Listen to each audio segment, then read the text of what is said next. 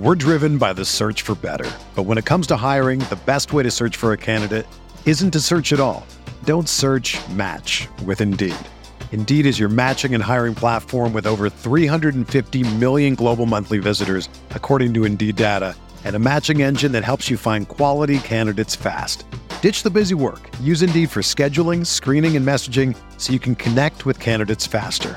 Leveraging over 140 million qualifications and preferences every day, Indeed's matching engine is constantly learning from your preferences, so the more you use Indeed, the better it gets.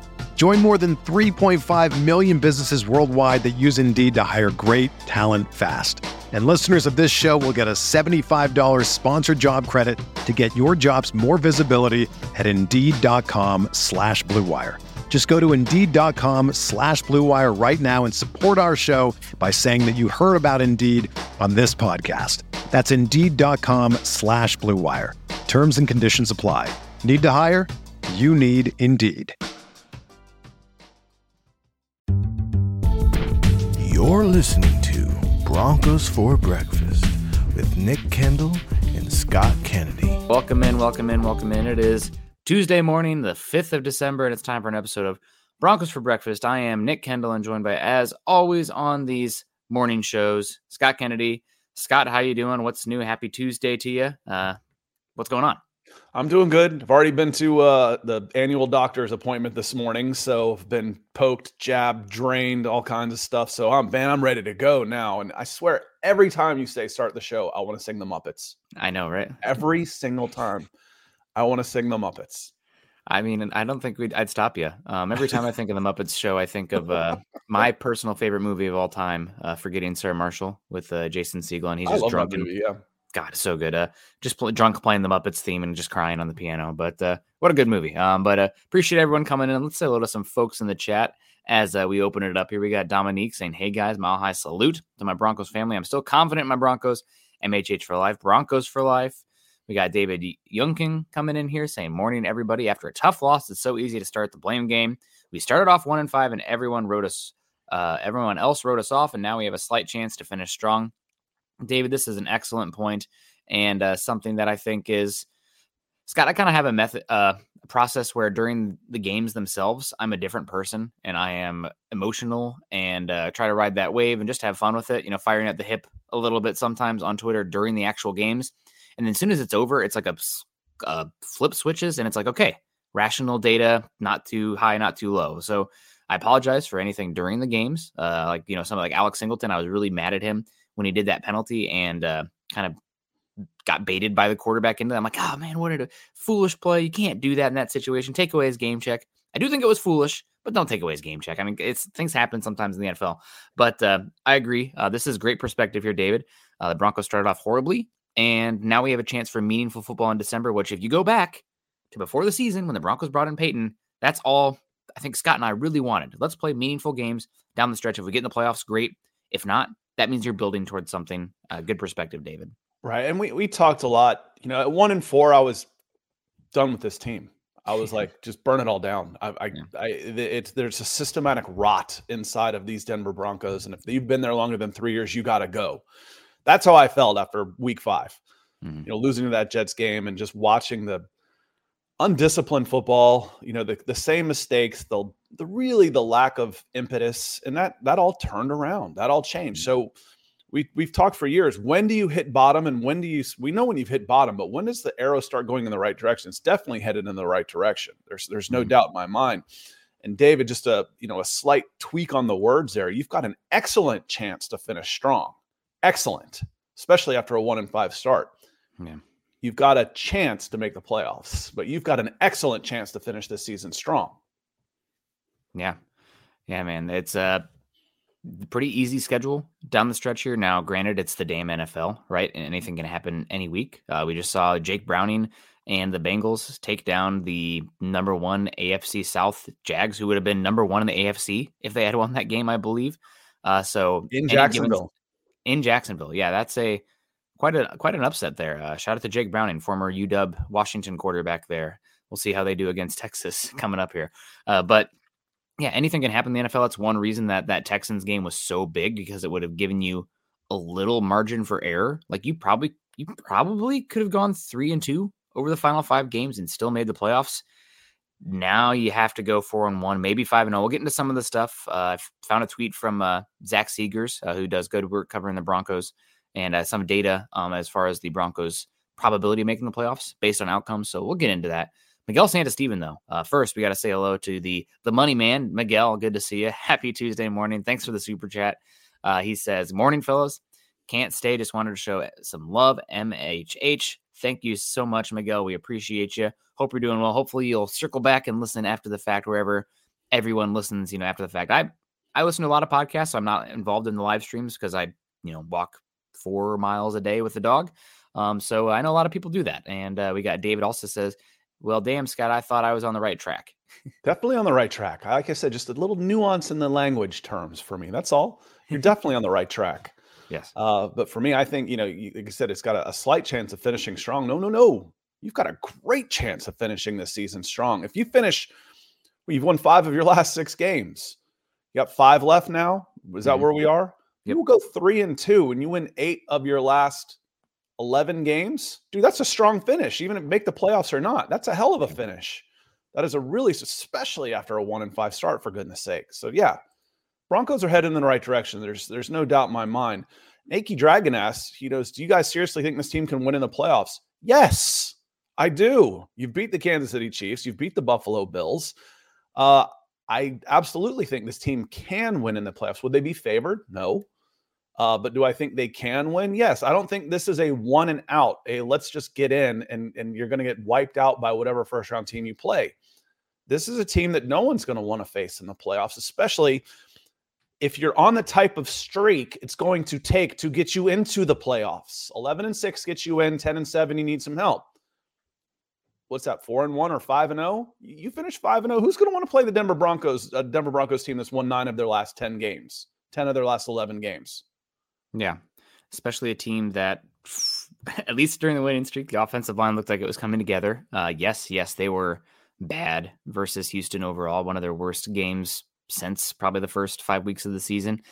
And the turnover stuff, we'll see how that plays out over time with a larger sample size. But Broncos get in. That means they were hot, and they're a physical team that is overall well coached. And you have the weirdness factor that is Russell Wilson, right? It's like Broncos are getting their butt kicked in the first half. I mean, the fact that it was 13-3 is a miracle because the Broncos were so thoroughly outplayed in the first half versus Houston.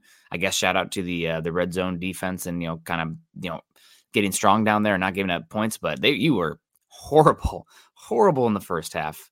I think he had one drive that got a first down. I mean, it was just not good. But overall, would be a feisty team, assuming you finish 4-1, 5-0 down the stretch. We will see. It's hard in the NFL. You can look at the schedule like, oh, we can win every game. Well, you could probably lose every game as well, given you're living by the sword and dying by the sword. That is the turnover battle and the high volatility that goes with that. Michael Ronquillo coming in. Good morning, Michael. Thank you so much to see. He says, Nick and Scott on good morning, Nick and Scott on Broncos for breakfast. Go Broncos. Go Michael. Thank you so much for the super chat superstars over on Facebook. We always appreciate Michael coming in and saying hello. We also got a few more coming in here. I see we got our guy Troy Boer in the house saying, hey guys, have not been watching the Chargers. Their record is awful, but the team is in disarray like their record indicates. Where are they weak? Have a great show. The Chargers are absolutely horrible in every aspect that has to do with the run game. They are one of the worst running offenses in the NFL, and they are dreadful against the run. They are just, despite investing pretty well in the offensive line, they can't get a push. They don't really have a back that makes sense kind of with the wider boxes today. You got Eckler, who's a good receiving back, but he's older. He's had injuries, and they don't really have a physicality to them. They're super, super finesse on offense and defense. You see games where they're going up against a more power run-oriented offensive line, and they're getting just, forklifted there. So that's a big weakness for them. I think another issue is that they've made a lot of bets in the draft, and they have not hit on those bets. I mean, Kenneth Murray, this is why I'm always a little bit skeptical about drafting the pure athlete at linebacker first round. That's not a pass rushing oriented guy. Kenneth Murray, great athlete, but out of play as much as he is in the right gap. Easy to exploit because of that. Quentin Johnson looks like a horrible pick for them at wide receiver at TCU. Utilized in an area that I don't think makes sense for him, but that's because that's what happens when Mike Williams goes down with injury. Just a very top-heavy team. I almost feel bad for Justin Herbert because he's playing pretty good football overall. Really talented. Like I hate to do this, Scott, but like if you flipped Justin Herbert and Russell Wilson right now, what would the records be of these teams? I think I don't think you would have gone 1-5. So No. I would say 2 more. So 6-6. So 8-4. 8-4. I would have said 8-4 as well. Maybe 2.5 is about what I would put it at. 8-4. Yeah. But you also have amazing plays by Russell Wilson that maybe you don't get as well. So it'd probably normalize somewhat. Yeah, and the defense was so bad at the beginning that I'm not sure Anybody the offense wasn't necessarily the problem when you weren't stopping anybody in the first 6 weeks. Yeah, it's true. But Herbert's playing good ball. I would say he's playing better than Russell Wilson. But the Broncos are a much more cohesive team and so much better at the lines of scrimmage. It's night and day. So Brandon Staley, dead man walking, whatever you want to say. I mean, beating the Patriots 6-0 is kind of comical. Nick, I watched the first half of that game yesterday. Yeah, man, you got treated to some real offensive outputs this week. To answer Troy's question, and this is going to warm your hearts, Broncos fans. I'm gonna simplify what Nick said. The Chargers defense is weak up the gut, and where are the Broncos really good? Running the ball, guard tackle, right there, right side, duo, right up the middle with a hammer, and then you can throw a wave of backs at them. So I was surprised at the success of the Patriots without a real threat of a passing game were having, just running the ball right at the Chargers 7-8 times, 7-8 yards per in the first half. I could only handle the first half. It was 6-0 at halftime. So I watched that part, but in order for them to stop the run, they have to throw numbers. That was the only chance they had. They had to throw numbers. They had to run blitz. They had to take chances. If you're taking chances, and Cortland Sutton and Jerry Jeudy should have big games. I might be able to burn somebody on a screen pass, dump him behind. So for me, they're just not tough. Is kind of what Nick was saying on that one. You know what else isn't tough, Nick? Pizza. I know it's the morning show, but as you start thinking about lunch today, think about making Little Caesars, the official pizza sponsor of the NFL, part of your game day. I'm a vegetarian. I'm still a big eater, so I love being able to order up a double pizza and eat my fill. So order online during our Pizza pregame, 1 hour before and 3 hours after NFL kickoffs, plus all day on Sunday, and get ready for some football and fun. Choose your favorite Little Caesars pizza or pick the toppings you crave. Either way, you win. Yeah, guys. You got to choose. My favorite Little Caesars is, of course, the crazy bread. I am a carb guy through and through. Maybe it's all the hiking in the backcountry stuff, but some crazy bread with some marinara sauce or any dipping sauce. I'm from the Midwest, so ranch is definitely a delicacy. So always give me ranch. I mean, I have not participated, but I've been to a few ranch chugging contests. That's a sight to behold. But gotta love Little Caesars. There's none directly in the Seattle area, but I'm up and around so much. I'm coming back from a trail in the North Cascades or something. Swing by Little Caesars, of course. And with that, I always win. And speaking of winning, everyone scores with a convenient delivery on our in-store pizza portal pickup. So grab some friends and enjoy a few slices during the games this week. We're driven by the search for better. But when it comes to hiring, the best way to search for a candidate isn't to search at all. Don't search, match with Indeed. Indeed is your matching and hiring platform with over 350 million global monthly visitors, according to Indeed data, and a matching engine that helps you find quality candidates fast. Ditch the busy work. Use Indeed for scheduling, screening, and messaging so you can connect with candidates faster. Leveraging over 140 million qualifications and preferences every day, Indeed's matching engine is constantly learning from your preferences, so the more you use Indeed, the better it gets. Join more than 3.5 million businesses worldwide that use Indeed to hire great talent fast. And listeners of this show will get a $75 sponsored job credit to get your jobs more visibility at Indeed.com/Blue Wire. Just go to Indeed.com/Blue Wire right now and support our show by saying that you heard about Indeed on this podcast. That's Indeed.com/Blue Wire. Terms and conditions apply. Need to hire? You need Indeed.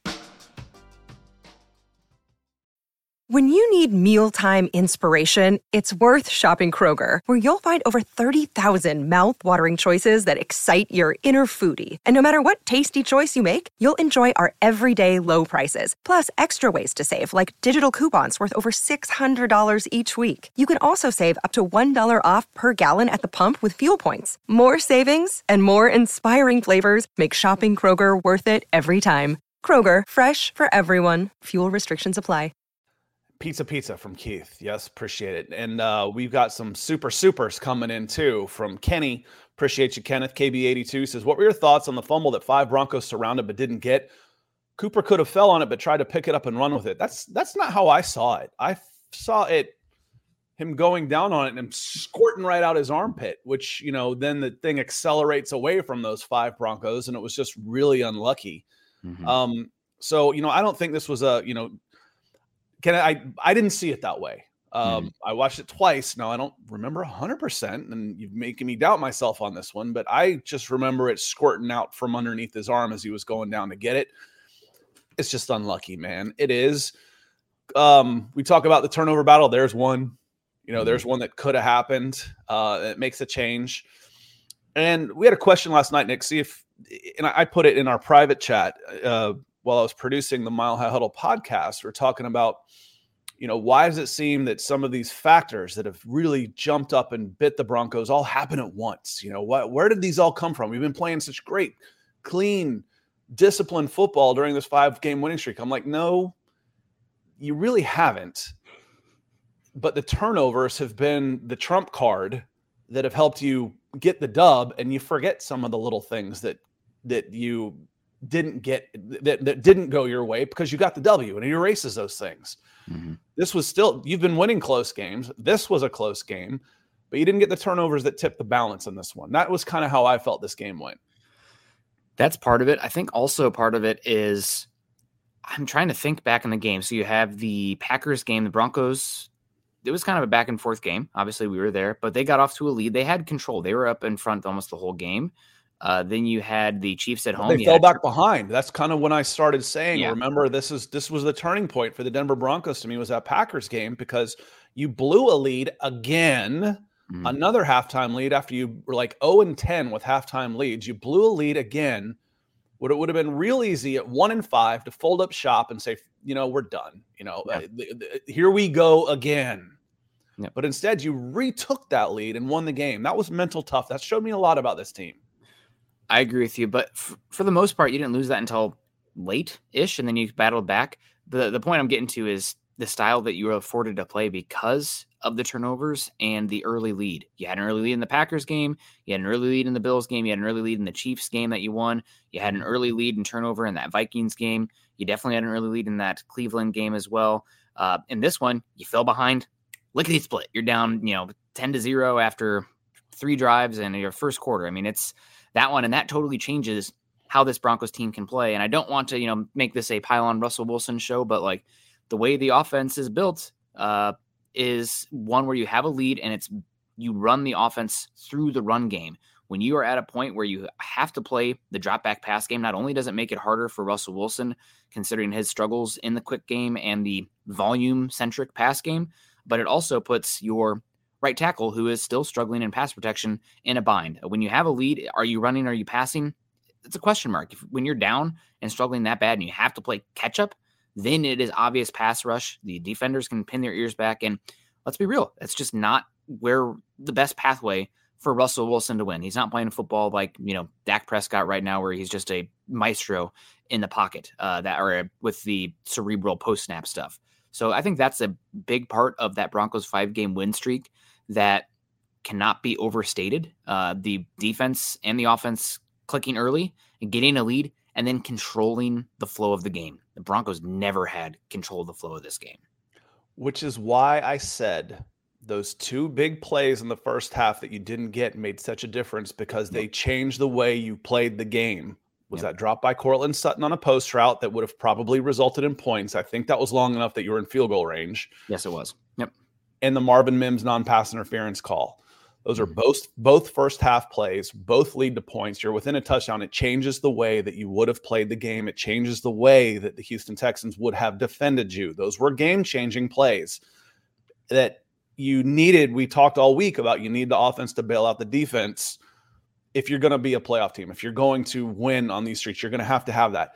Man, it was there. It was there. And those were the plays we were talking about. It just didn't hit them. It was one of those days where Cortland Sutton drops the ball. He doesn't drop those, man. Doesn't happen.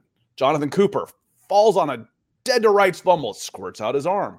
It wasn't your day. And the Houston Texans are a good team. Nick, I had somebody in the comments yesterday, and yes, leave a comment afterwards.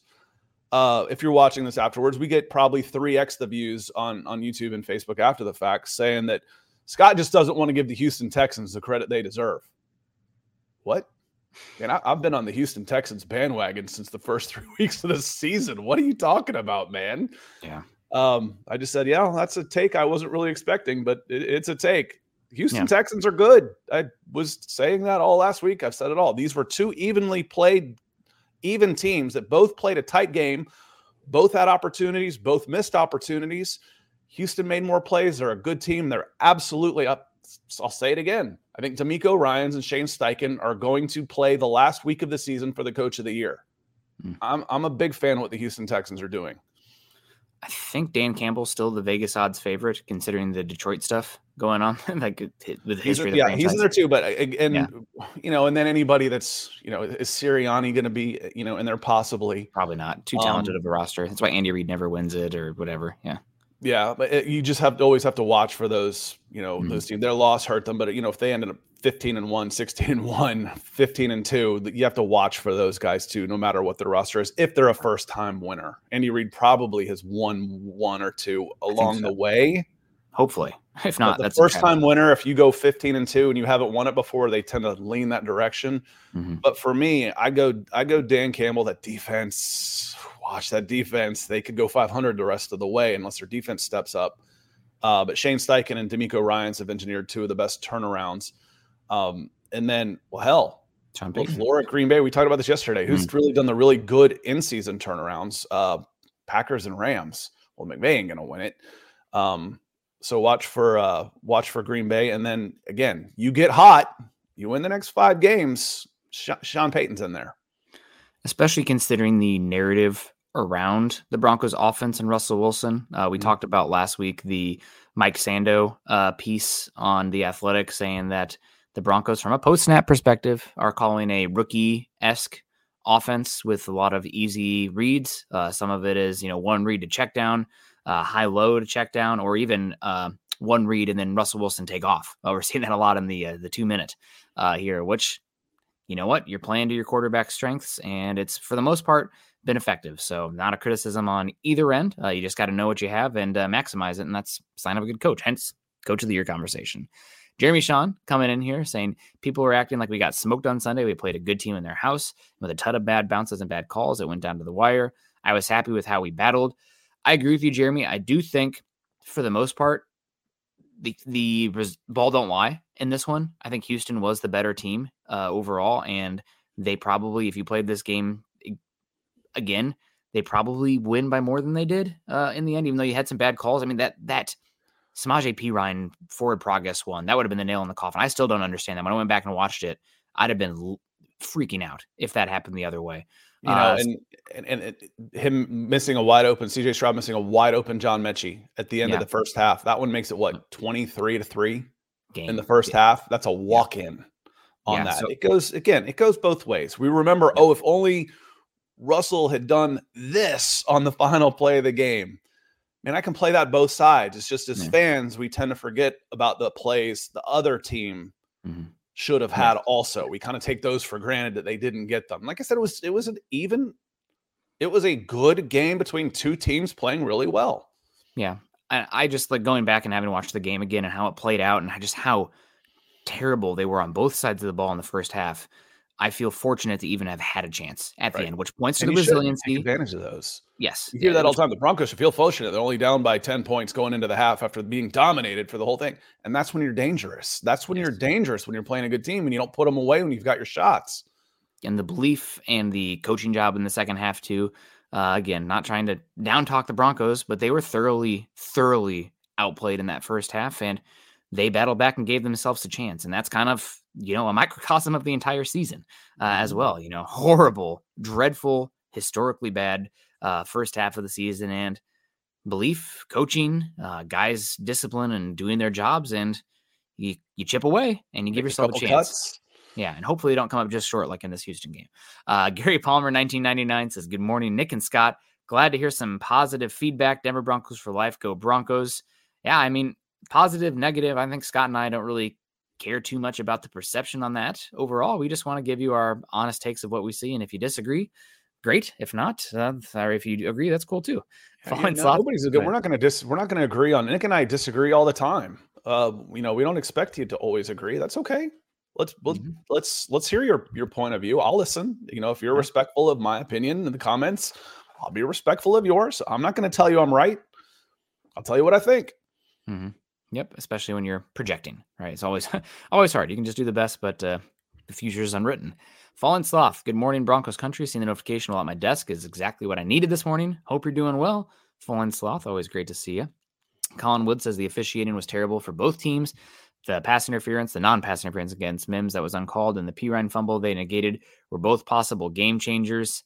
Yeah, I felt like they were also kind of letting the guys play in pass interference for more or less. I saw a few holds that were not called. If they're going to call it evenly on both sides, I'm not going to have an issue with it as long as it's not putting people in health risk. So I thought that, the reffing wasn't great in this game by any means, but I didn't feel like it was overly one-sided in the end. So not too many criticisms on that. It was bad. Michael Ronquillo, I want to be clear. I think that hit on Russell Wilson was called. It was a personal foul. Mm-hmm. Yeah. Yep. Okay. I was like, for me, that was obvious. I was like, there was another one later where he got hit pretty good and a shoulder hit him in the face mask. I think it was on the final drive, not the run. The one I was talking about, that I don't remember that one. Yeah, it was the late. one I was talking about was the slide, and he's in a 45-degree angle when he got hit, and the guy's coming in with his helmet coming high. I'm like, you can't. That's too low. You've got to at least, if he had pulled off of him and gone across him possibly and made contact, I think you would have been okay. But when you bounce a guy off the turf who is sliding, you're done. You have no chance. That flag's coming 100 times out of 100. Yeah, without a doubt. You got to be a little bit better there. And hopefully the reffing will be better. It's just been feels like a really poor year of officiating. I don't know what's going on. All around. Well, can you blame them? Who the hell? Wait until you start going to youth sports, dude. I don't. You'll see why there aren't any officials, because parents are awful. They're just awful. I was standing there. This guy, it's a 15-year-old girl. He's berating her, and then got kicked out of the game, and then brags about it on the side. Yeah, I said, "What are you, effing stupid?" Well, you obviously are. I was like, I'm going to brain that guy. You can't get these guys. It starts at the youth ranks, right? Well, you can't get any officials to work your way up because no one wants to officiate games anymore. I don't blame them. So volunteer, parents, young folks out there, volunteer to officiate a game for youth and be respectful of the officials. And our officiating might get better by the time you're older. Yeah, without a doubt. Well, gave me anxiety thinking about that, Scott. Hopefully I don't lose my cool.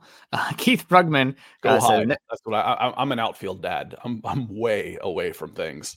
Yeah, that would concern me because, like I said to start the show, I'm a different person when the game is live. Nick and Scott, do me a favor and please fix our third down conversions versus the Texans. 0 third down conversions. Thanks, gentlemen. Yeah, the Broncos go 0 for 11 on third down in this game. It's pretty hard to fathom, honest to God. That is you don't see that very often. So how do the Broncos fix the third down? I think Peyton talked about it. It's a lot of the execution in the pass game. It's understanding your reads. It's the right tackle not getting bull rushed, especially early on. Bowles didn't have a great game either. I also think it's doing better on first and second down. Yep. Thanks, Scott. Yes. Whispering it out there for me. But yeah, the Broncos on first and second down in this game, they were dreadful in the pass on first and second down. Negative 0.11 EPA per play on pass. Honestly, I know the Broncos want to run the ball more, but maybe they should have. They were more successful running the ball on early rush, actually had a positive EPA on early rush downs, and they were even worse on late down passing, negative 0.73 EPA per play on that. So really, I mean, how do you get better on third down? You get yourself better opportunities on first and second down, and that is something I do want to get into here with the Broncos team as well. But first, J.R. Capron comes in and says Marvin Harrison Jr. to the Broncos next draft.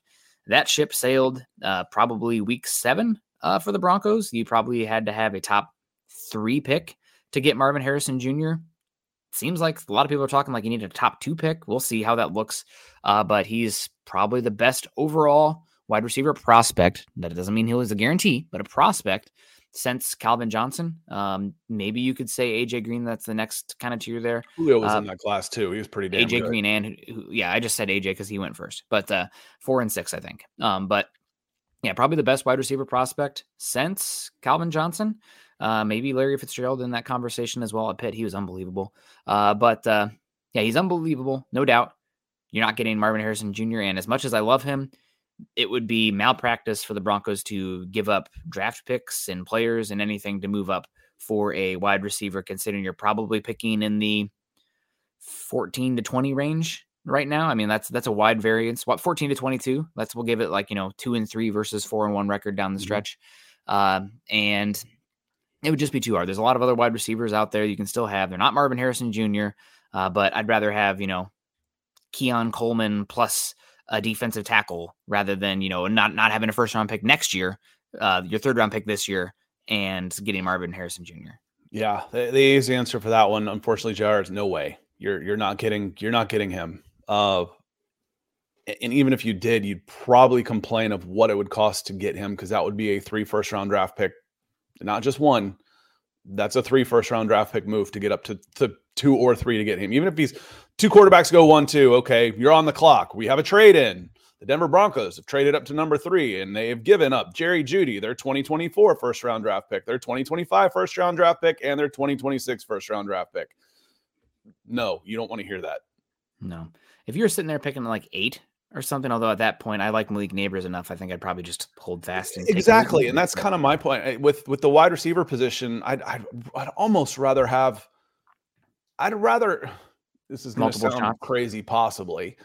I would almost rather trade out of that spot and give me 5 second-round picks to choose wide receivers.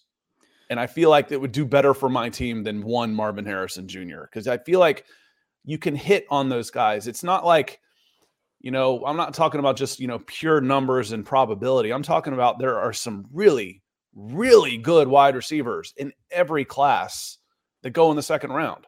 Mm-hmm. Michael Pittman, George Pickens.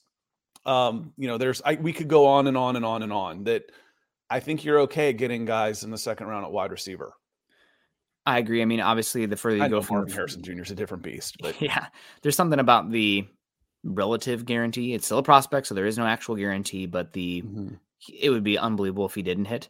And my point was more so, I think we need to give Malik Neighbors more flowers because I think he is a phenomenal pick. And if he wasn't in a class with Marvin Harrison Jr., I think we'd be talking about him more than we are, but he is so explosive, Scott. I mean, and to create explosive. One of the differences is also, Nick, I knew Calvin, I knew Julio, and I knew AJ since they were sophomores in high school. Wow. They were slam dunks. Yeah. No question in my mind, from a character perspective, work ethic, family, everything. They passed every single test, no doubt. The biggest question, Calvin was a sure thing. He was the surest thing as there will ever be. Biggest question for AJ was he was a little thin. Okay. Then he comes in and he weighs 210 at the combine. Well, he's fine. Yeah. Another question was, does Julio really have that top end speed? Does he have the burst and speed? Then he goes in and runs a 4.32 at the combine. Okay, I'm done. Yeah. So I don't know Marvin Harrison Jr. quite as well as I knew those other guys, because I was in recruiting and different. I don't know those guys. I knew those guys. Yeah. Well, he's getting great coaching at Ohio State as a wide receiver, and he's obviously got the bloodlines. So he's special. I don't know if I'd trade up for him. We'll have a chance to talk wide receivers here. You probably played yourself out of the top 2 I don't know how exactly 3 through 6 will play out, but wide receiver I think is possible for the Broncos with their first round draft pick, considering the questions surrounding Jerry Jeudy. And I think we need to have a Jerry Jeudy at some point as a discussion as well, Scott, at some point, because the frustrations seem like they're out there, and Sean Payton's talking about it as well. And I don't know if you heard Sean Payton's conversation. I think he's a little bit more on the Jerry Jeudy side of frustration than he is on any other side. Just listening to what he has to talk, what he had to say. But Mr. Rocket 199 says, if we don't make the playoffs, could you see us trading up? I think a trade up is certainly possible. If you make the playoffs, trading up is possible. We know that Sean Payton likes trade up. The Broncos traded up twice last season, despite not having excess draft picks. So if there's a guy they like, especially at quarterback, but even not at quarterback, I could see the Broncos doing it. I would advocate against doing that because you are a older roster that's a little top heavy, and you probably need to continue to work on the mid, the second team of your depth chart and develop some guys, especially with Russell Wilson's cap hit about to explode, and whatever that looks like, keeping him or not, that's going to be costly, which means you need to hit on young guys, and more draft picks is better there, but it's certainly possible. Gatorade Gaming comes in, says, do we even have a second? No, you do not. That pick belongs to the New Orleans Saints. And I think there's still a little bit of, it's undetermined which third round pick you're sending to the Saints as well. I think you send the lesser of the third round picks to the Saints. I think that was agreed upon. So we won't know until we know what the draft order is, if Denver is sending their own third round pick or the Dolphins I think the Dolphins third round pick to the Saints. Yeah, So you look at Tankathon right now, and the Broncos only have two of their own two of their own picks. It goes first round, third from the Saints, fourth from the Dolphins, fifth from the Jets, and then fifth for what. But you don't have one of those, so trading up seems ambitious to think of that. Do I want to send a 75 and 131 to get in the second, possibly? But at 14, Tankathon has Jared Verse edge as a mock. I'd be pretty happy with Jared Verse as an edge. You kind of shook your head. I'm not sure if you're on the same page. Is that a little too high for him or not? No, I think that's a good pick. I don't think he is no doubt, blue chip pass rusher, but that's why he's being mocked in the middle of the first round. I think there are 4 edge rushers in this class that are worthy of first round grades. I don't know if any of them are, no doubt, blue chippers, but Dallas Turner from Alabama is probably going to be my number 1. Really, I mean, God, the character, you can just watch him playing like that guy loves ball because he is hunting guys down across the field constantly, and you can see the athlete in the big hits. He's fun. Jared Verse makes your team better. Verse, Latu, and Chop Robinson as well. I will be curious what the Broncos' plan is at edge, because they've gone a little bit more hybrid with their current personnel, and that makes them really versatile in what they can do in their pass rush on third and long when they get to third and long. But yeah, it's definitely a group that you could fortify. I think the bigger thing about edge, Scott, it's not about the guys you have on the roster in the immediacy, because I think you could go into next season with a low tier, middling vet to solidify the room, Cooper, Browning, and Benito. That I'd be okay with that. It's not, incredible, but it'd be okay there. There's other issues I'd rather attack. But the edge rusher spot is so important and developmental that if you're taking an edge in the first round in 2024, you are setting yourself up so that way you're not in a position of weakness entering the following offseason, because you have Cooper and Browning will be playing on the last year of their contract next year. So you draft an edge rusher a year before you're in a position where you absolutely need one. So that would be I think the biggest argument for an edge early. But I think everything's on the table as long as there is a prospect that is worthy of the pick range for the Broncos right now. Sorry, folks, probably no stack linebackers or tight ends for the Broncos in this draft, considering they're probably picking in the middle of the first round. KB82 499 says, hypothetical, 4 years from now, who will be more valuable, Marvin Harrison Jr. or Travis Hunter? I think it'll be Marvin Harrison Jr.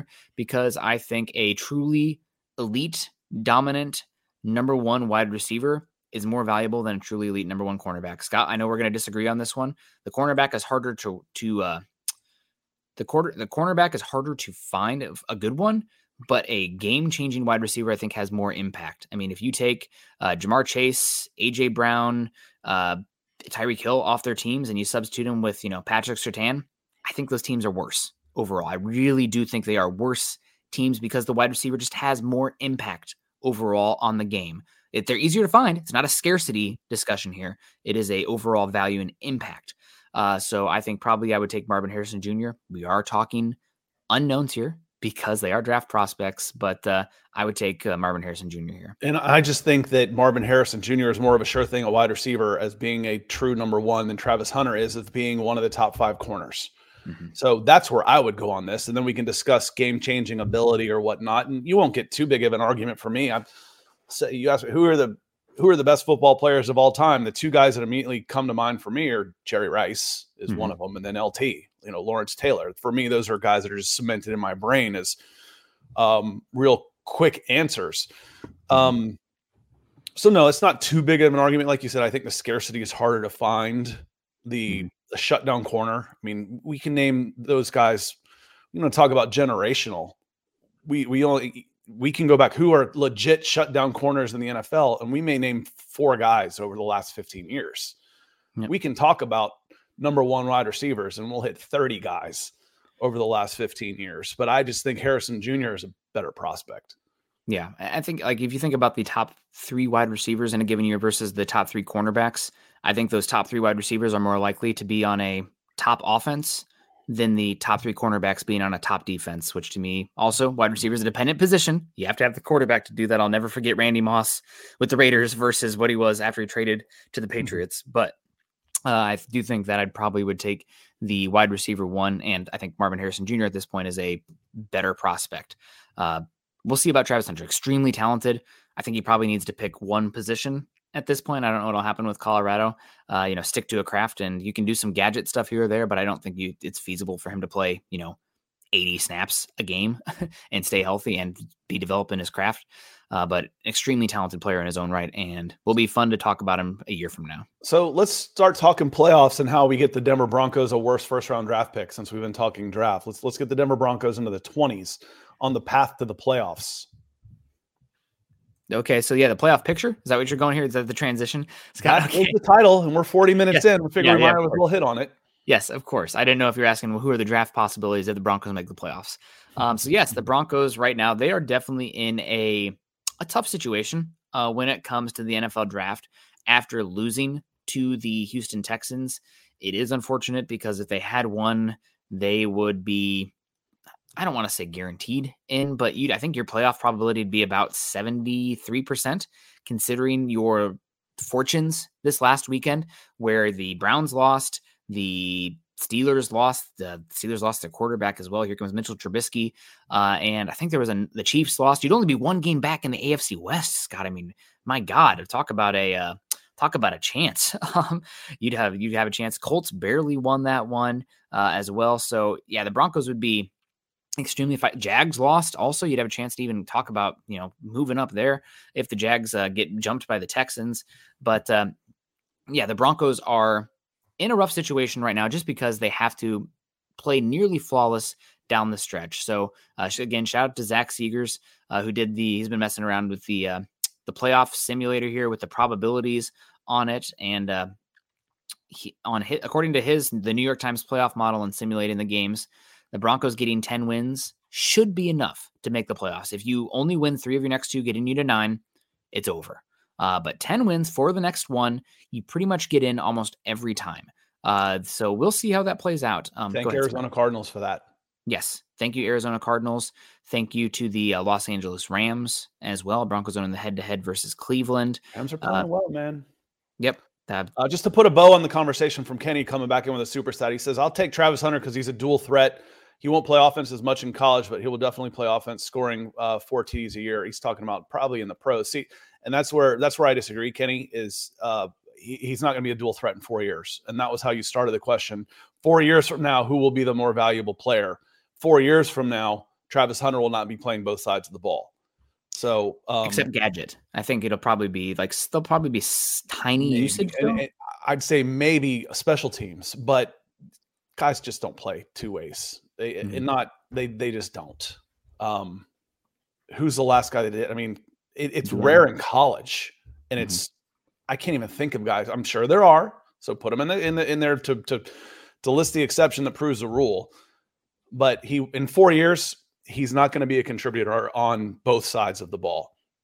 Yeah, I just don't think it's smart for his player health at that point. It's too much. Yeah, it's all the hits and stuff. I think you probably stick him at cornerback, and he's going to be fantastic there. Colorado needs him on both sides.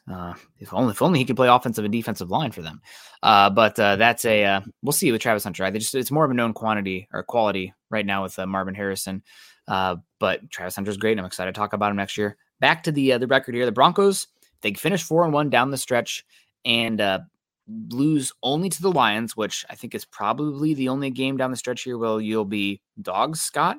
Maybe they'll be dogs on the road versus the Chargers or Raiders, but I think that's probably a pick 'em how game. some of the other games go. Yes. Yeah, exactly. But those are probably going to be pick 'em games within 2 points if the Broncos aren't favored in that one, or 1.5. So the Broncos, if they go 4-1 and lose to the Lions, they have a 75% chance of making the playoffs, which stinks because, you still don't have control, but we'll see how it plays out down the stretch. Browns, Steelers, not looking so hot. Colts have some games where they could lose as well, even though it's pretty easy. Broncos going 4-1 though, and losing against the any of the other AFC teams that they play drops them to 66% chance. So that AFC versus NFC matters, and the AFC conference record does come into play. If you lose another AFC game, it's detrimental in that. Doesn't matter if it's the Patriots, Raiders, or Chargers. Losing any of those games drops the Broncos' playoff probability to 66, assuming they go 41%. Otherwise, if the Broncos go 5-0 down the stretch, Scott, they have a 99.9% chance of making the playoffs. So there is still a chance out there where if they go 5-0, they don't make it. But I think that results in every single team above them going 5-0. So that's statistically, we talk about the turnover run being improbable. Well, this is even more improbable. So that won't happen. The Broncos also still do have a chance if they finish 3-2.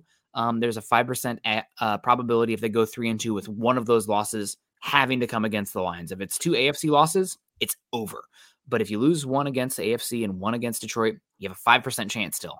So there is a chance, but really you got to go 4-1, and really you probably got to go 4-1 with that loss coming against the Lions. 5-0, I'll take my chances, Nick. Let's just put in the 5-0 and see what happens on that one. There are some significant games this week. I mean, you can look at Patriots at Steelers. Okay, yeah, that one matters. Anytime one of these teams is playing, it's important, obviously, especially if they lose it, right? Arizona and Pittsburgh. But there's a few significant games to watch this weekend. Colts at Bengals. Bengals are in this thing all of a sudden. The Colts are sitting there at 7-5 with the 7 spot. Those two, that's a playoff-ish game right there. All of a sudden, the Jaguars at Browns becomes real interesting. Now, you probably want the Jaguars to win that game and go ahead and knock the Browns out. But if the Browns were to win that game and move to 8-5, all of a sudden the Jaguars are 8-5. I think you probably want Jacksonville to win that game and knock the Cleveland Browns down to 7-6. And then finally, Bills and Chiefs all of a sudden are getting really interesting as well. I don't think you can root for the Chiefs, but that one become the outcome of that game, because it's not just the teams ahead of you. You got to watch the teams that are behind you as well. Mm-hmm. And if you're looking at the Buffalo Bills at 6-6, the Cincinnati Bengals at 6-6, they're right there also. So those are some games that are going to be scoreboard watchers this weekend for sure. And really probably just got to keep taking care of your own business at the end of the day. And we'll see how it plays out, right? You gave yourself almost no margin for error. You had a gift this week with the Browns and the Steelers losing. It's really too bad the Titans couldn't pull that one out, Scott. Otherwise, you'd probably almost be no difference other than you drop to the Texans, and then you'd be big Texans fans down the stretch. But that's Week 15. You got Steelers and Colts. Yep, that should play itself out. You got Texans playing Colts as well. Atlanta's going to play the Colts. Hopefully they'll let's go Falcons. Dirty Birds. Hopefully they win that one. But you got a chance for sure. And the odds are still there. I do want to say though, Scott, I think what would you say the over-under is down the stretch here for the Broncos? If you had to pick the record for these final 5 games, because we've said it off air before, and I guess I'll just put my name on it. I think they probably go 3-2. And I think it's a very good season, and you come up just short. I think 3-2 sounds about right. The thing is, I'll probably pick if you were to say pick a winner in each one of these games, I'd probably go 4-1. Mm-hmm. You know, just like the only one I feel like they'll be, like you said, dogs in is Detroit. But just like we said with Houston, you just can't keep winning the close games. Like, okay, I got a 55% chance of winning. That means I'm going to be favored. I think you'll win each one of these games. But then the probability of winning each of those games is 0.55 times 0.55 times 0.55, and it ends up being about 8%. So I think 3-2 probably sounds about right. Which is going to be unfortunate, and we're going to kick ourselves about how the absolute heck did you lose to the Raiders at home when they were, Josh McDaniel Raiders. Now they're going to be more of a problem. Yep. You also lost a game that you definitely should have won versus the Commanders. You had to talk about the game flow and understand where you are. You had a good lead in that one. I remember checking in on that game after I just got back from climbing Half Dome. Like, oh man, the Broncos are up, it was 17-3 or something. It was great. And, fell apart, unfortunately, in that one. And, of course, losing at home to Zach Wilson and Nathaniel Hackett. Oh, how? I mean, that's when I was done. That's when I was scorched earth after that game, y'all. Yeah. That's when I was like, burn it all down. Find the trade deadline's coming up. Get what you can. Burn it all down. I was in a dark place, Nick. 21-3 for that Washington Commanders game. How do you lose that? You don't lose that game again. No, right now you would not. Washington Commanders offense is good. Yeah. But the Denver Broncos defense would shut them down now, or at least limit them to about half of what you gave up, and you'd be able to score points. You don't lose that game now. You lost it in week 2. It's almost too bad. I mean, I know the Broncos went on an improbable win streak, but some of those lesser opponents, the fact that you got them early when it was a new coaching staff and you're trying to figure it out. But we knew that, man. We knew that looking at the schedule. You've got to win these games here, or it's going to be really hard down the stretch. Yeah. Yep, absolutely. So it was pretty hard to do that. But you still have a chance, without a doubt. And one thing I did want to touch on, Scott, I mentioned it before the show, but first let's get into our guy Rattlesnake Master coming in and saying, I know it's early, but would love to see a mock draft soon. Much love from Nebraska. Maybe we'll toss one out here before the end of the show, or maybe we'll do something Thursday. Do one on Fridays too. So Rattlesnake Master, make sure follow youtube.com/Scott Kennedy. Make sure you're subscribed to that channel, because Nick and I do a Friday NFL show on Friday mornings. We talked draft all last week. We'll go through someone else's mock draft again this week, do some more playoff scenarios for the rest of the NFL. But make sure you're subscribed, youtube.com/Scott Kennedy, because that's where we start doing all-encompassing NFL. That way Ernie doesn't get mad at us. I mean, heck, maybe we will do our own mock. Scott, we haven't done a single simulator this year. Maybe we can do a top 10 or something. But for right now, the Broncos, I think you could go almost any direction with the draft, assuming there is a player that is worthy of the selection. I'm sorry, folks. I do not know if there is a no doubt linebacker or tight end. And I think right now on paper, the Broncos' biggest immediate need is probably the tight end. I see TaylorMade talking about tight end being a huge need for the Broncos. It is. It sounds like Ertz is probably heading back to Philly. From what I've heard over the last 24 hours, doesn't seem like Denver is in the cards. It sounds like more likely they are depending on Dulcich. So we'll see how, not depending, but if they're getting anything from the tight end in the receiving game, it's Dulcich coming back healthy, which has not happened really. I think Broncos, you're talking Denver right now, you're looking picks 16 through 22. You're probably looking at cornerback, edge rusher, wide receiver. I think that would probably be the most likely trio of spots. I can't think of quarterback also. There you go. Quarterback is so hard. It's almost like the quarterback conversation has to be in its own box, because it's such a different process overall. Yeah. And we also still don't know who's going to be there. That is the big one, right? JJ McCarthy coming out. He'd probably be close to that range. I think you're out of range for sure of Caleb Williams and Drake May. Jaden Daniels, it sounds like he's the recent pickup from the NFL is that Jaden Daniels is going top 10. I mean, he might even go top 4, top 5. He's moving up there a lot. And it sounds like people really love the mental makeup of that kid too. He's so skinny, but he's moving up. So let's say Jaden Daniels is out as well. Okay, well then who? Scott. Quinn Ewers said he's going back. We'll see if that does play out, if depending on how Texas does. Bo Nix, no thanks. He's probably a round 3 quarterback for me. I know PFF had him in the top 10 in a couple mocks, but I disagree. Michael Penix is going to be 25 years old, has a weird throwing motion, and has had multiple injuries. I think he's probably another day 2 guy. Carson Beck from Georgia is probably returning. I just don't really know what happens with the quarterbacks in this draft after the top 3. I think the top 3 I feel really good and solidified about. We'll see what happens with Beck, McCarthy, Penix, Nix, Pratt. I think Pratt also deserves a shout out from Tulane. I really like him. But again, more of a day 2 guy. So quarterbacks up there. So I'd probably put edge, given the players that are available, edge, wide receiver, cornerback. I would love a defensive tackle. I don't see one in this class outside of Newton. And I don't love Newton top 10, but where Broncos are going to be picking, I think that's the range he should go. So those are the spots I'm looking at right now. There's again, we'll get down to best player available and we'll start talking about that. And it becomes in tiers. You want to try and have best player available meet a need. And the lower you are in the draft, the easier that is to do, because there's just not that much of a difference between the 15th and the 35th guy a lot of times. Michael comes as Nick and Scott, would you want a winning season or NFL playoffs for the Broncos? It's an interesting question. Hand in hand. What was the worst team that made it? Was it a 7-10? It wasn't a 7-10 team. Was it a 7-9 made the playoffs? And then I think one. Wasn't the Seahawks that did that? Yep, the Beastquake.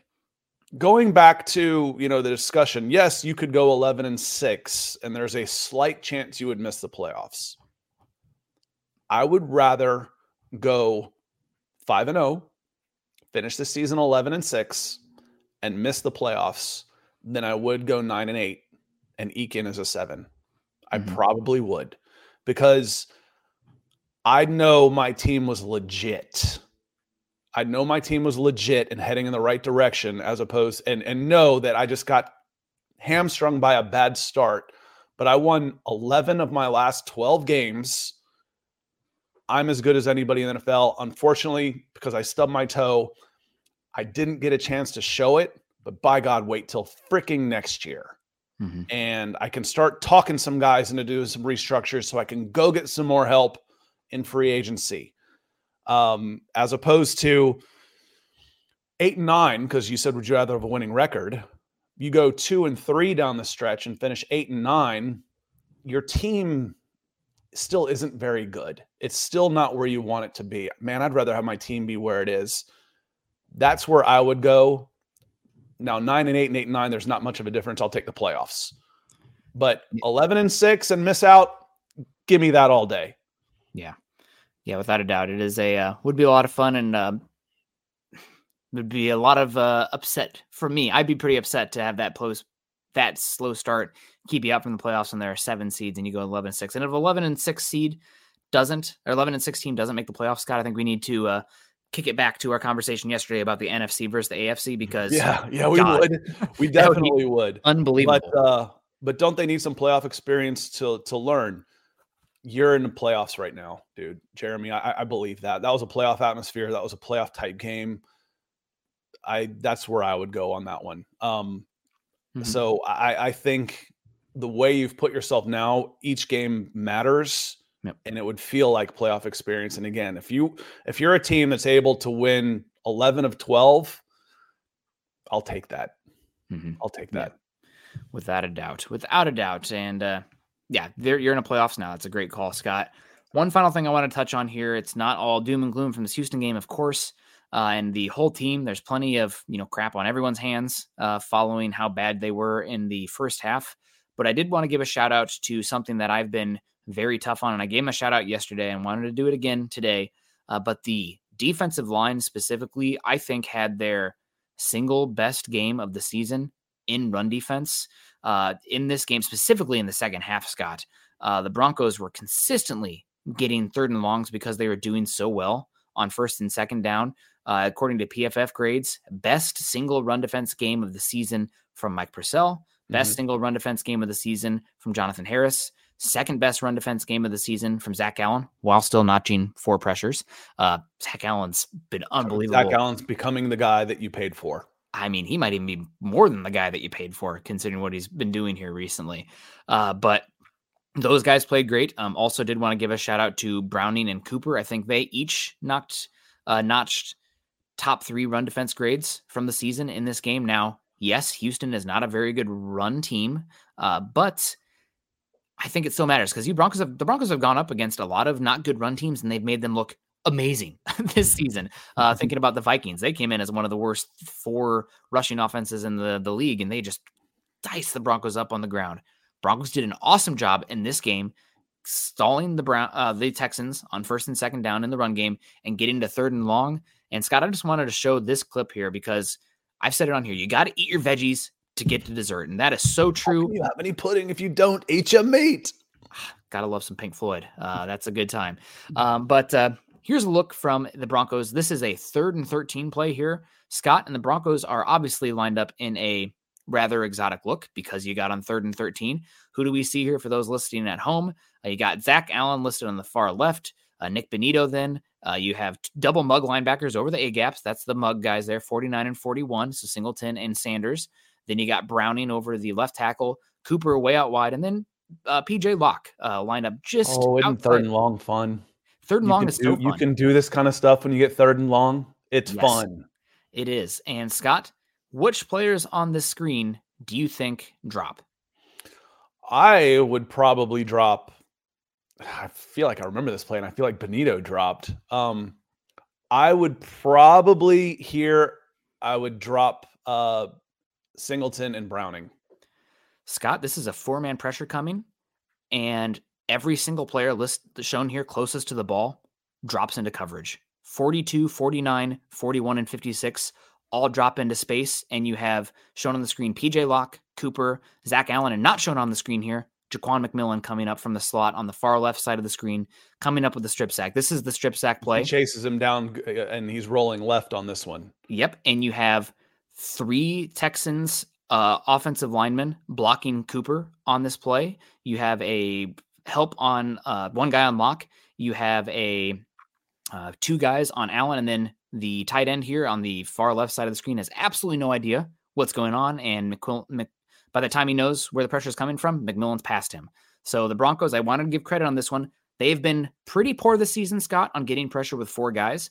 I think they are 27th in EPA per play, sending 4. So that's something we need to talk about and look at this offseason because which is why Jared Verse makes this team better.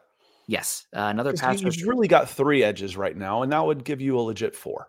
Yes. I agree with you there. Maybe somebody on the interior too who can do a little bit more with Allen from the one technique spot. That's another discussion. But Broncos need to be better with rushing 4. But if you can be good enough on run defense on first and second down and get to 3rd and 7 plus, you can get these looks like this. And I've been so impressed. The Broncos, we haven't had a chance to really see this even during the stretch because the Broncos have been so bad against the run that you're constantly 3rd and 2, 3rd and 3. You're not able to drop your 4 guys closest to the ball on 3rd and 2 because if it's a draw, good luck, buddy. This is a 7v7 lineup. Yes, this is beautiful. You are only getting here on 3rd and longs. The Broncos have done it the last 2 weeks. Scott, on the run defense has finally gotten there. We've started to see a little bit more exotics. And I think that deserves a shout out. I'll say it again on here. You cannot eat your dessert unless you eat your veggies. Broncos doing enough on first and second down. Coming into this game, their run defense, when you excluded turnovers, when the Broncos have been good on defense, quote unquote, since week 6, they were the 4th worst EPA per rush defense in the NFL and the 2nd worst success rate rush defense in the NFL, excluding turnovers. So that is a big difference here. They were better this week. I think they were 9th and 10th, so only, solid to average considering there's bye weeks, but it made such a difference in what the Broncos were able to do in the pass rush department. So some food for thought. I just thought it was worth shouting out the run defense in this game and showing that we can have some fun with the exotics and pressures. But again, you got to do the work on first and second down to get there. And those are, I think, a key area for the Broncos to target this offseason because plays like this, looks like this, the PJ Locke one last week, we had a PJ Locke one, and this one also a simulated pressure, creeper, whatever you want to call it, zone blitz, fake blitz, because this is rushing 4 when you're showing rushing 7, right? That's so much fun. So got to do good enough on first and second down. Just thought this play itself was worth highlighting without actually showing the play so YouTube doesn't come for us. Yeah. Garth says, anyone know the time of position difference in last Sunday's game? It was 33-27. So you can call that a 6-minute edge. You could call it a 3-minute edge, because if you switch 3, then they're even. It, +1 ends up being double. So it was 33-27 overall. Yeah. Broncos, the first half was really bad, and we talked about it, Scott. The missed from Cortland Sutton, the drop, the non-call PI. I also think you gave up two changers. Those changed the game. Yep. I do think it changed how you could run your offense in game plan, and it changed how you would have been defense. We talk about you weren't able to run, play action, take shots. You can if you get points on those 2 drives, which you didn't do. Yeah, those were big turning points in this game, in my opinion. I did also want to shout out, it was unfortunate, Scott. What was the one thing I said coming into this Houston game that you cannot do if you're going to win this game? Give up big plays. Explosive pass plays. You gave up 2 50-yarders in that first half. 50-yard pass. I mean, a 20+ yarder is considered more. There were two big missed opportunities from on their end as well. Yes. But I mean, an explosive pass by statistical definition is 20+ yards. You're talking 50. I mean, that's rare air. And to give up 2 in 1 half, completely flipped the field position, made it really hard. I think the Texans end up scoring on both of those.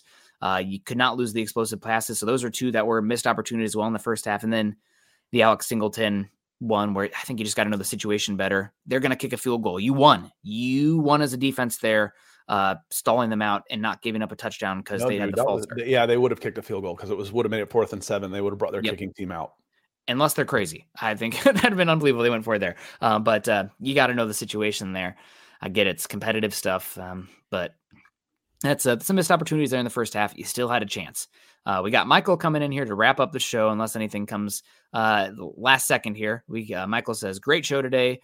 Nick and Scott on Broncos for breakfast. Go Broncos. Go Michael. Thank you so much for the double super chat today. We really appreciate everybody coming in. A fun topic, of course. Broncos still very much got a chance, but they need to keep it going here, and hopefully they'll get a lot, get the turnover luck back in their side. It's not just pure luck, obviously, because you got to make it, but the rate at which it was happening, and especially fumbles, Scott, I think there is a little bit more luck in that. I think there's been studies shown that interceptions are less volatile and luck-oriented than fumbles. Pressure leads to interceptions, and you're having trouble getting pressure. You increase the pressure, you increase all of it. Getting pressure on the quarterback goes hand in hand with creating turnovers. Yeah. Coverage plays into pass rush, and pass rush plays into coverage. It's a positive feedback loop there, Scott, for a little science term for you. But Scott, good show today. Any final thoughts before we get down here? We didn't have any pizzas this week, unfortunately, from the Broncos. As soon as we get the Caesars read again, we can't lean into it. But final thoughts on the Broncos playoff chances, draft, this Texans game, putting a bow on it. What's going on? No, we're the second week of December, and you still have your destiny in your own hands. That's a good thing. Yeah. There are teams, it's going to be a slugfest, because every time you think, okay, yay, the Steelers and Browns lost. Well, hell, the Cincinnati Bengals just upset the Jaguars. So there's going to be a lot of scoreboard watching going on. We highlighted a few of the games to keep an eye on this weekend. That's going to be fun. It's going to be fun. It's a hell of a lot better. Yeah, I love talking draft. It's kind of what I do.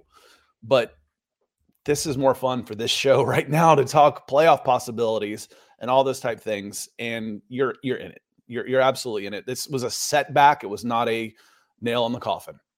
Yep. It was not, but we'll see. A lot of range and outcomes still available with 5 games to go. We'll see what happens with Russell Wilson down the stretch, and we'll see what happens to the Broncos. Playoffs or draft, who knows? They sit there at 14. The 14th pick, you'd have a chance at not a blue chipper there, but a talented player. Maybe they trade back. Who knows? We have a lot of time to talk about it. Thanks everybody coming in. Make sure you're following Scott and I on Twitter. Scott is at Scout Kennedy. I am at Nick Kendall MHH. Also follow us at Mile High Huddle and BFB_pod. If you haven't done so yet, join on Facebook, facebook.com/Mile High Huddle and Facebook.com/Mile High Huddle pod. And as the ticker says here underneath, please subscribe, like, and share over on YouTube. Does us a heck of a lot of good. If you do that, you don't have to be a super chat, superstar, anything like that. Although, of course, we prefer that if you would. Thank you to those who did. But if you can't do that, again, subscribe to Mile High Huddle, share it to your stuff, like us, help that algorithm, comment on here after the fact, comment on wherever, go to iTunes, leave us a review. Always appreciate that. Want to shout out to our superstar folks in here today. Michael Ronquillo, a two-timer. Thank you so much. 3 times. He had the hat trick today, Michael. Thank you, my friend. Man, next time we're going for the golden sombrero. Michael, thank you so much. Miguel Santa-Steven, of course, Troy Boer in the house, Kenneth Booker, Gary Palmer, Mr. Rocket, KB82. Some fun Colorado talk here from KB with Travis Hunter, good player. Rattlesnake Master, of course. You guys killed it today. Kenny Appreciate had the hat everyone trick as well. Yeah. Yep. Awesome. Thanks, guys, so much. We appreciate it. Scott and I will be back tomorrow morning to cover the Falcons on his channel, and obviously probably always devolve into some draft stuff. Always, because it's fun. And I'll be back again tonight because I don't have a baby class. So it'll be Carl and I on building the Broncos. So a lot of fun. I actually do have a baby class, Scott, but it's 6:30. So it's after building the Broncos. So should be a lot of fun. Make sure you guys always choose kindness and compassion. Michael Ronquillo, is this the hat trick? Is this the golden sombrero? That's the golden sombrero you were calling for. That's the 4-shot. Amazing. God, Michael, thank you so much. Thanks, everyone. Have a great rest of your day. Continue to choose kindness and compassion. And as always, go Broncos. Head on over to milehighhuddle.com for all things Broncos. Good morning, Broncos country.